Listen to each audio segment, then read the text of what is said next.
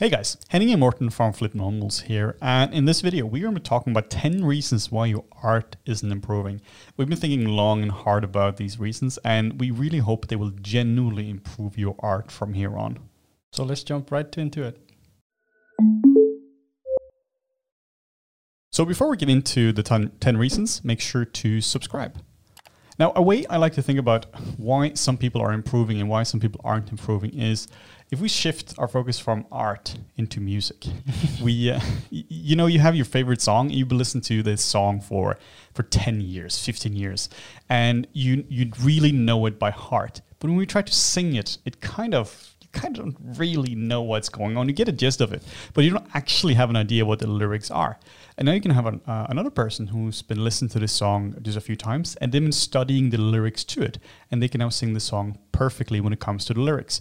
So now you have a person who's practically a beginner to the song, and then you have you who's an expert. You've been listening to it for years and years, and the beginner knows the song way better. Yeah, I've been listening, when I was a kid, I was listening to Linkin Park. I probably listened to Linkin Park for like 10 years.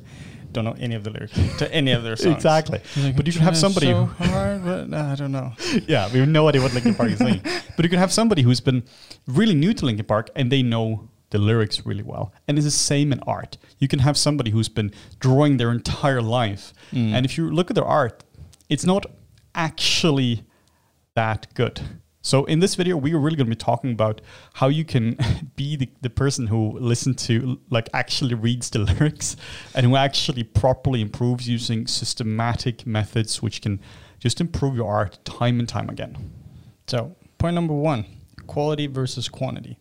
And this is often a point you get told, that the kind of quality versus quantity that you need in terms of practice or any kind of input that you get, it needs to be of high quality. And while that is true, you definitely also need quantity. I think often that point is neglected to a point where people just tend to focus on, well, I just need the quality training. I need to make quality assets. I can only make high quality drawings. But the reality is, if you don't have the quantity as well, you'll never be able to produce, the quality drawing, high quality 3D asset or whatever you might want to produce. So having those two in unison is super important. Yeah, when it comes to practicing, you really want a lot of quantity. When it comes to performing at the end, when you're doing your final portfolio, you really want to stick to quality. You want 4 or 5 pieces and they should be awesome. But for learning, you just want to keep doing stuff over and over again, and you want to practice. As an example, we just finished with our first student for the Flip Normals mentorship. And this was an 8-week character mentorship course. And we could have kind of done this in 2 ways. We could have had either is an 8-week figure sculpting course where you just study one figure. It's like the statue of David or a Michelangelo sculpture. And you're supposed to do a master study of this. Or we could do it the way we did it, where we had 8 weeks, where we had a bunch of different exercises. We had 3-4 exercises each week. And the purpose here was to increase the quantity. Let's say you're a beginner and you're being asked to do an 8-week study of a Michelangelo sculpture. You are going to make... easy peasy. Just do that. You're going to make so many mistakes. So fundamental mistakes in it, and they're going to have to be constantly corrected. So while it might be refined at the end, you don't really understand gesture, and there are so many things you don't understand about it. So we could have caught those mistakes within half an hour. So why not do a half an hour study? If you can figure out that you don't understand gesture in doing the 30-minute sculpture, well, we should really just keep doing those 30-minute studies and an hour studies and catch those issues early on. And then we can keep on elaborating from there. Obviously, there's a switch which needs to happen, right? When you're just starting out, getting the quantity is immensely helpful because it allows you to get to a point where you do so many different kinds of, either if it's studies or you make a 3D model, whatever it is, you fail really fast. You're like, okay, on to the next one. This didn't work. Okay, this worked a little bit. On to the next one. There is a point where they sort of the graphs kind of cross. And you go, okay, now I have a lot of quantity. Now I also need to start producing more high quality assets. I need to put in maybe a month for just this project and not 30 minutes, right? So it's important to also identify when you believe you need that shift. There's no like specific time anyone can tell you when you would need to do that. That's sort of like you just gotta feel it. Figure out, okay, I've done this for this long, and it seems like it's natural for me to start producing more high quality stuff. Yeah, like figure out if you're optimizing your time for high quality art or if you're optimizing it for learning. If you're optimizing for learning, you have to get the quantity up. Yeah. Point number 2, you're only watching tutorials. You're not actually doing any work. Now, as somebody who makes a living out of doing tutorials, we should just be like, watch all the tutorials, only buy tutorials and watch them all day long. But you really shouldn't. I mean, you'd be surprised actually how many people forget to put in the work. Yeah. They feel like they're doing the work just by watching a tutorial or listening to a podcast or watching other people do the thing that they want to do. They feel like, yeah, I'm kind of improving with this. I'm making an active effort to improve. But in reality, it's just sort of like postponing your own practice sessions. Yeah, you definitely, tutorials definitely play a vital part in learning, for sure. The way I use tutorials is oftentimes I'm looking for something incredibly specific. So it might be a 3-hour tutorial and I need 1 chapter. So I get that tutorial for that 1 chapter and that's all I want from it. Or it can be I'm new to a software, new to a technique. So I'll watch that. I watch a series on that to get an overview. But then as soon as I can, I really try to do my own projects. When I was learning Blender, I was of course in tutorial land a lot of my time, at least early on. I was also trying to do tutorials or to do projects constantly. And the tutorials I watched were kind of a response to my work. It was like I was doing a model and then I was watching a modeling tutorial to optimize the work I was doing. Then I was trying to do some lighting and I got stuck early on, and then I tried to watch a tutorial on lighting. So try to do it that way instead. Try to do a project, get stuck, figure out what you need to learn, and from there on you watch tutorials on that, instead of watching a tutorial on lighting and then kind of trying to do a little thing and just check the box off. One thing I find really helpful there, especially when you've been following tutorials, then you feel like you're ready, right? Then you set up a type of project for yourself that then utilizes the things that you've learned, or maybe also includes a challenge or two. You know, maybe if you're learning lighting and you've just gone through like some kind of fundamental course on how to do 3-point lighting to really nice studio lights. Okay, you want to set that up. You feel like you remember how you did that, but then add in like an additional thing. It could be, okay, in this lighting setup, I also want it to contain some kind of fog. I don't know how to do fog, but I know we could do some cool volumetric shots with it. So I'll challenge myself to put that in there as the new thing that you're learning. And then for point number 3, that's going to be you're focusing too much on software compared to fundamentals. Now, we just did a long video on basics versus fundamentals, why you need both and where they are important. But it happens a lot, especially in the beginning when you're starting out with a new software. You want to learn everything about that software because you feel like the more buttons you know, the more menu items you know, the better you're going to get. And you will be to a certain extent. You're going to be faster at locating that specific menu item. But if you're neglecting the fundamentals, that being, compositing or composition, it could be figure sculpting, understanding anatomy, basic drawing skills, basic lighting skills. No matter how good you are at a software, you're never going to be able to reproduce or create really aesthetically pleasing images. And that's a big problem. Yeah, so for instance, if you want to be what Morten and I were doing, which is you want to be a character artist, you should really spend a lot of time on figure sculpting studies. You should not be watching all the tutorials on every single feature in ZBrush. While it might help you a little bit, it really is not the thing which is going to separate you out from the crowd. I mean, we've worked with people before that knew, literally every single button in ZBrush. And I've been using ZBrush for over 10 years. And it's just, I don't know where everything is. No. I know where everything is that I need. If I had questions, cool, I could go to them and ask them, where is this specific button that does this with nanomesh? And they're like, yeah, just do this, this, and this. But they were also character artists. And what they produced was just subpar. Like they forgotten to focus on those fundamental skills. So while they were amazing technically in ZBrush, they weren't actually able to produce any high quality work. Next up, we have number 4, which is you are making your own original concept. Ah, yes. And this one, we have a whole video dedicated to this as well. But in short, if you are a 3D artist, a big part of your job is recreating somebody else's concept art. There is a huge difference between being a concept artist and being a 3D modeler and a general game artist, whatever it might be. If you're a concept artist, you should absolutely do your own concept art. Of course. Obviously. But if you're not a concept artist, you should really try to use existing concept art for your projects. We see this a lot where you have people who are technically really solid at what they're doing. They can recreate photos, they can recreate art, but they can't design it themselves. So now they're trying to do their own original concept art and it just falls flat. You can tell the topology is fine, the materials are fine, the rendering is fine, but because the shapes, the posture, it just didn't work. The piece just falls flat, and they're technically good enough to do the job. They're technically good enough to get hired, but they're not proving it. And that is frustrating. So make sure that you use existing concept art wherever you can. Of course, get permission to use it, but really try to avoid using your own original concepts. But even as concept artists, right? You know, not everything you do is original. You know, you still base it off of stuff. You still do studies to improve. And yeah, I mean, a lot of the time you do photo bashing where you stitch things together. And obviously that is concepting as well.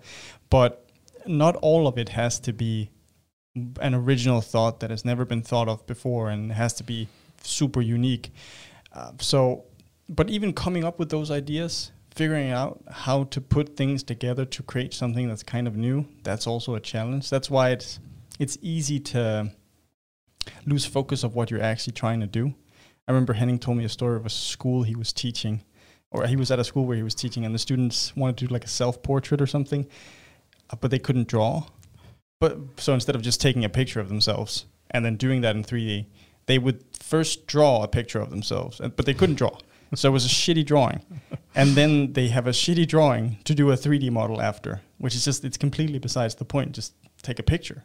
You know, it's really about optimizing what you're trying to do and not being amazing at every single field. You don't just check a box, No. which is, I did my own concept. That itself is worthless. Your end goal should be to make amazing art, whatever that means to you in your position. Yeah. So point number 5, you're not asking for feedback. Either that or you're ignoring the feedback that you're getting. And both happen. A lot of people are understandably afraid to ask for feedback, especially in the beginning, because they're afraid of getting judged. They might have just gotten started, whatever they're doing, let's say 3D, they're sculpting a person and they're like, I don't know how to improve, but I know this looks bad, so I don't want other people to see it because I don't want them to judge me. This was a big problem for a friend of mine some years ago where he was getting started with 3D. He'd been doing it for like maybe a year and a half. And we were talking about ways to improve. And I was asking him sort of like, he was into game art. What about posting it on Polycount? And he said, no, I can't do that. I'm like, why? Just great people on Polycount. They're willing to help. Yeah, I'm not ready yet. But I mean, you need to start improving, and you aren't able to critically evaluate your own work. You become too emotionally attached to it. And he was like, he just wanted to be better until, be better, and then he would post it. An analogy that we talked about was sort of back to language learning, which we've talked about a few times, was this amazing thing that clicked in my mind in terms of reading at some point. It was like, well, I don't want to start reading yet. I was learning Japanese. I was like, well, I'll start reading in Japanese once I know how to read. But I'm not going to start reading because I don't know how to read yet. And it's like, it's this like, you just end up going in a loop, right? You never actually get to where you want to go. Point number 6, you are not finishing your projects. It's really easy when you're working to keep doing projects over and over again. The dreaded eternity projects. Oh, they were so frustrating. And we're not just necessarily talking about abandoning them, but it's more that you keep spending like a year on a project because you get too focused on one part of it. You're doing character and you spend 6 months just getting the topology of the boots right. There is a point where you have to say, this is good enough, and move on to the next piece. Because then you can do a post-mortem, you can evaluate what went right, what went wrong, and put it in your portfolio and move on from there and make sure the next one is stronger. So I'm not going to advocate for abandoning your project, but I am advocating for finishing them. Like, just if you're really struggling to finish the project, say that the portion you're working on now, the texturing, for instance, it's good enough, and just move on. It's much better to have a piece which is at 60, 70, 80% than an unfinished one which is at 100. Yeah, so important. It's you often see this where people will, including myself, will start a project, right? We gather all the references, we do the base model, everything's good, and then you just sort of leave it alone. So then you get really good at that. You get really good at gathering your references. You get really good at just making the base, but you suck at the other stuff because you never reach that point. And you get more and more comfortable with the beginning phase, and then you get more and more uncomfortable with the end phase because then you know, well, I'm definitely going to fail it because I've never done it before. So again, it just becomes this self-fulfilling weird prophecy. So keep that in mind. And for point number 7 is not using reference. This is like, I feel like people have a lot of pride when it comes to this whole reference debate. I'm sure we have videos on this as well. We have a lot of videos. We specifically talk about PureRef, great tool, by the way. And no, not using reference. And there's nothing wrong with using reference. Everyone who's a great artist use reference. Everyone who ever was a great artist has used reference. Reference is simply there to facilitate you being able to create something better or recreate something better. Yeah, that's true. We had that long video about where we talk about reference, and this is a zebra with stripes, and is it really a zebra? No, it's a giraffe. A surprise. But one of the things we talk about is sort of like these mental images that we create in our minds to quickly identify what objects are. I think one of the examples that we use was like a tree or something like that. Everyone can visually sort of think about, okay, this is what a tree looks like. And they would look out, they would see a general shape, like, yeah, that's definitely a tree. You ask someone to draw a tree in great detail, they'd be like, I'm not sure how the branches actually connect. The same thing with a horse. A horse might be a better example, where like everyone sort of has an idea of what a horse looks like, but if you ask someone to draw a horse, they were like, does it have 4 or 3 legs? I don't know. And that's really one of the crux of not using references, is that you then have to rely on a flawed library, a library that's inherently not made for recreating things in perfect detail. It's made for quick recognition. It's what our caveman brains, they're designed for. Yeah, plus if you're working professionally, you will use references for every single thing. I mean, even if you're doing something crazy stylized, you will still be using references for everything. And if you don't, your supervisor's going to get mad at you, and you're probably going to get fired. And if you were to send somebody art for feedback, you should really include your references. If somebody sends me art and be like, can you feedback this? The first thing I will ask them is, can I see a reference? Because if not, I don't know what you're thinking. Then it's a picture of, it's a zebra sculpt of a head or something. But I don't know how to feedback it without seeing the reference. You can have something which looks right based on one piece of reference and wrong based on another piece of reference. Yeah, it's like a popular one that you see is people trying to do likeness studies of celebrities. And that's a great example of using reference, but using the wrong kind of references often, because a lot of the pictures from celebrities are either 10 years apart from different angles, which is great, but with different focal lengths. So then you're using a picture that's straight on, which is taken with a 35mm lens, then one from the profile, which is a 50mm lens, and then all of a sudden you have this jumbled mesh of just stuff that doesn't actually fit together. So it's very important to also source your references from a good place and make sure that it's actually good quality references. Then the next point is that you are too emotionally connected to your art. And that is one I feel deeply. Yeah, me too. Because I think everyone is very emotionally connected with the art. It's not that you're supposed to be a stone cold killer when it comes to your art, but it's more that you're supposed to be able to detach yourself. If somebody gives you feedback on your art, you need to think that they're trying to help your art. They're not criticizing you. They're feedbacking a piece of art.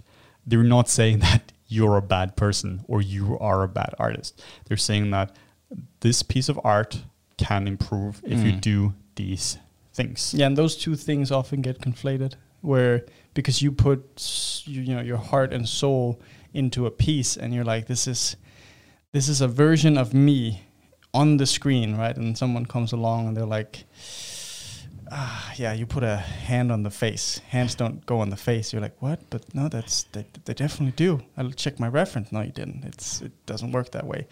And then, emotionally attached, then you're not willing to change it. So even though that's kind of goes back to the feedback thing, even though you were asking for feedback, then you're ignoring the feedback because it hurts too much to change it. This is something I've struggled with a lot, especially when it comes to my girlfriend, who was working as a concept artist and is great at like rapidly prototyping stuff. Especially in the first couple of years when she was feedbacking me, it was very hard for me to take it because it was like, it just hits right there. She's right. Yes. But damn it, no, I know she's right. My ego, though.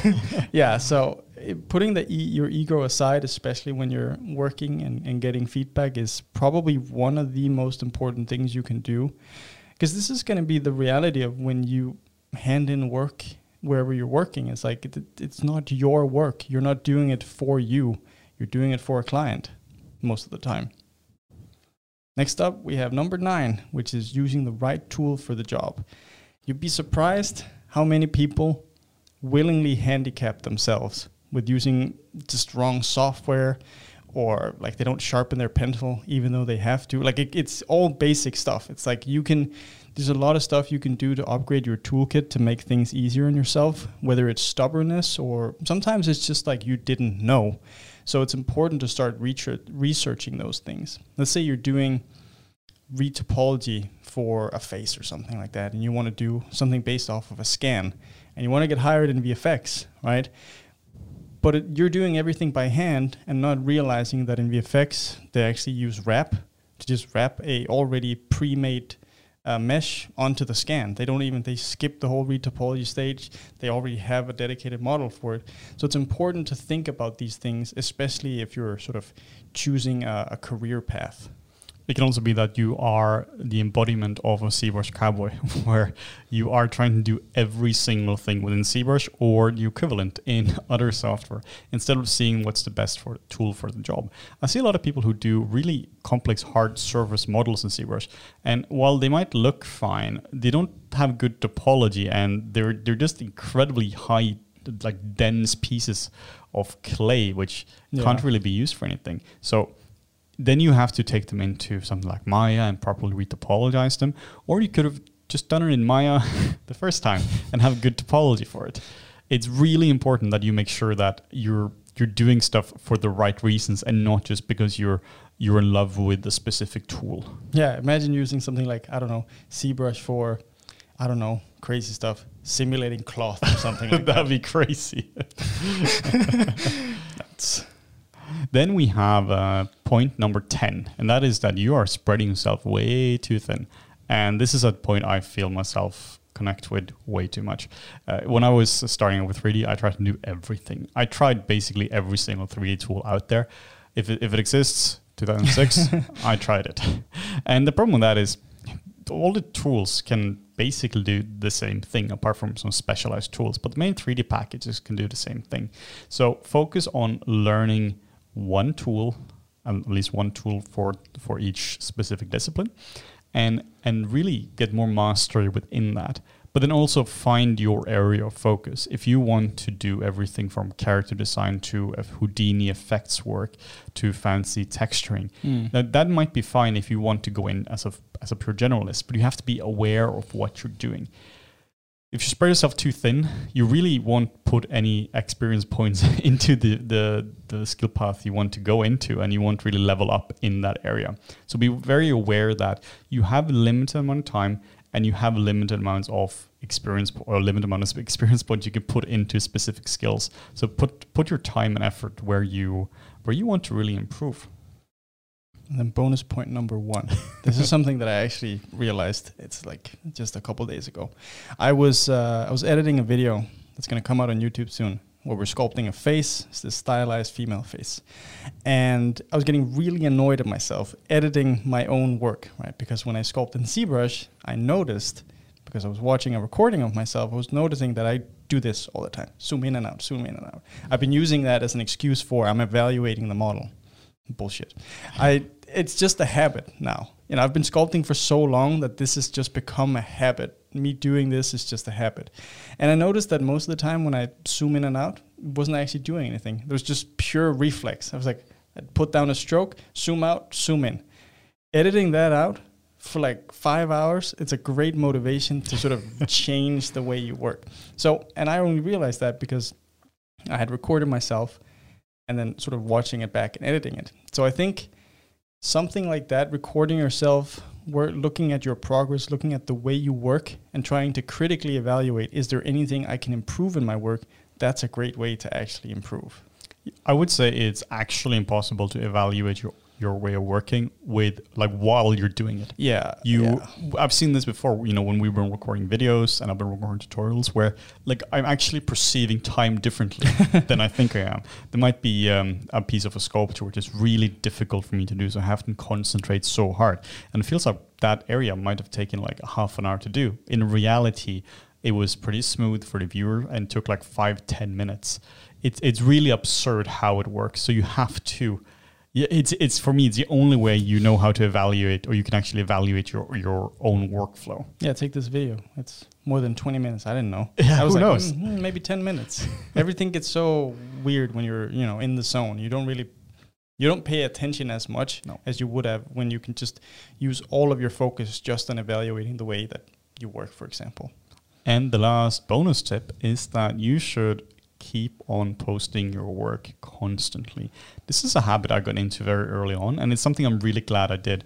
I kept on posting my work on all the different forums and social media and different places, and I kept showing it to people. And that just made me, it just meant that I got a network of people who were able to feedback me, and I got used to getting feedback very early on. So when we got to school, when we feedback each other heavily, it was a lot more comfortable. It's still not comfortable.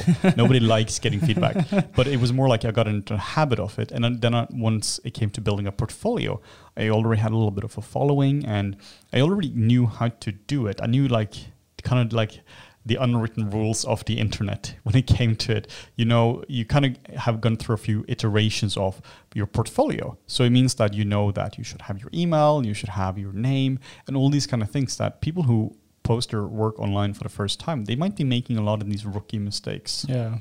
Yeah, you'd be surprised how hard it is to get in touch with people online, especially people who are artists who want to get hired. They don't have their emails anywhere. Post your email. Yeah, post your email, and then you'll get spam. I think that just about wraps this up. We'd love to hear your thoughts on this, especially if there are any of these points that you specifically have been struggling with, or if you felt like we've left anything out. Is there a 11th point you would like to add to this that you think is just, this is the most important one? Leave your comment down below. Make sure to subscribe, and then we'll see you guys in the next one. If you're looking to level up your skill set, or if you're looking for specific 3D assets, make sure to head over to the FlippedNormals marketplace, where I'm pretty sure we've got everything you could ever want in the world of CG.